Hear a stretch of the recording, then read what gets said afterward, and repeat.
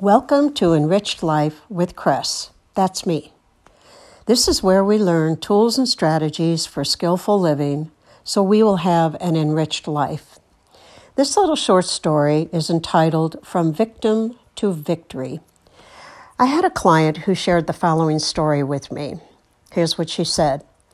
Cress, I'm hosting the family Christmas gathering, and my sister-in-law Joan asked if I was inviting Phyllis. She's the newest member of our family who just married one of our family members. And I said to her, of course I intend to. Then my sister-in-law told me if I invited Phyllis that she would not come to the party. I said, well, why? She said she doesn't like Phyllis, and she doesn't want to be a phony. She doesn't want to pretend she does, and she's not comfortable in her presence. So I was thinking, said my client, of having two separate parties because I really want my sis over Phyllis, which, by the way, Phyllis truly is not popular among most of the family.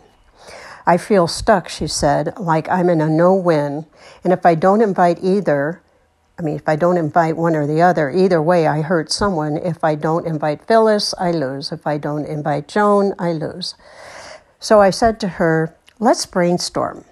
Let's think instead of you being in position of making that decision, let's put it back on Joan. And this is what I suggested. I said, ask Joan how she would feel if she didn't come to the party, was missing out on family fun, the fellowship and the memory, and Phyllis was there enjoying it the whole time. Why would you give Phyllis so much power as to determine her presence would mean your absence? I see this as she wins and you lose. When this was presented to Joan, she decided yes, she would go. But she didn't know how to behave or to be comfortable around Phyllis. You don't have to be a phony, but you do have to be polite. We went through the scenarios, coaching her on her behavior to make her feel empowered, respectful, but not a phony.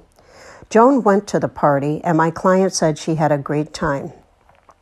Joan recognized she was punishing herself if she didn't attend. She recognized she was being fearful and immature and that she put the hostess in an awkward position.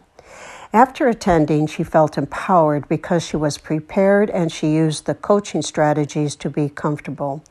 So this was a win-win-win.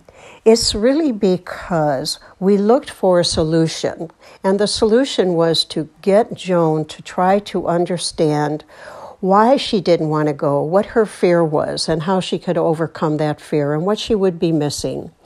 So this became a story from a victim to victor.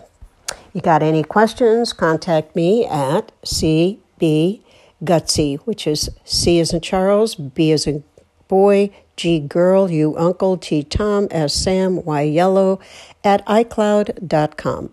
CBGutsy at iCloud.com. Have a blessed day.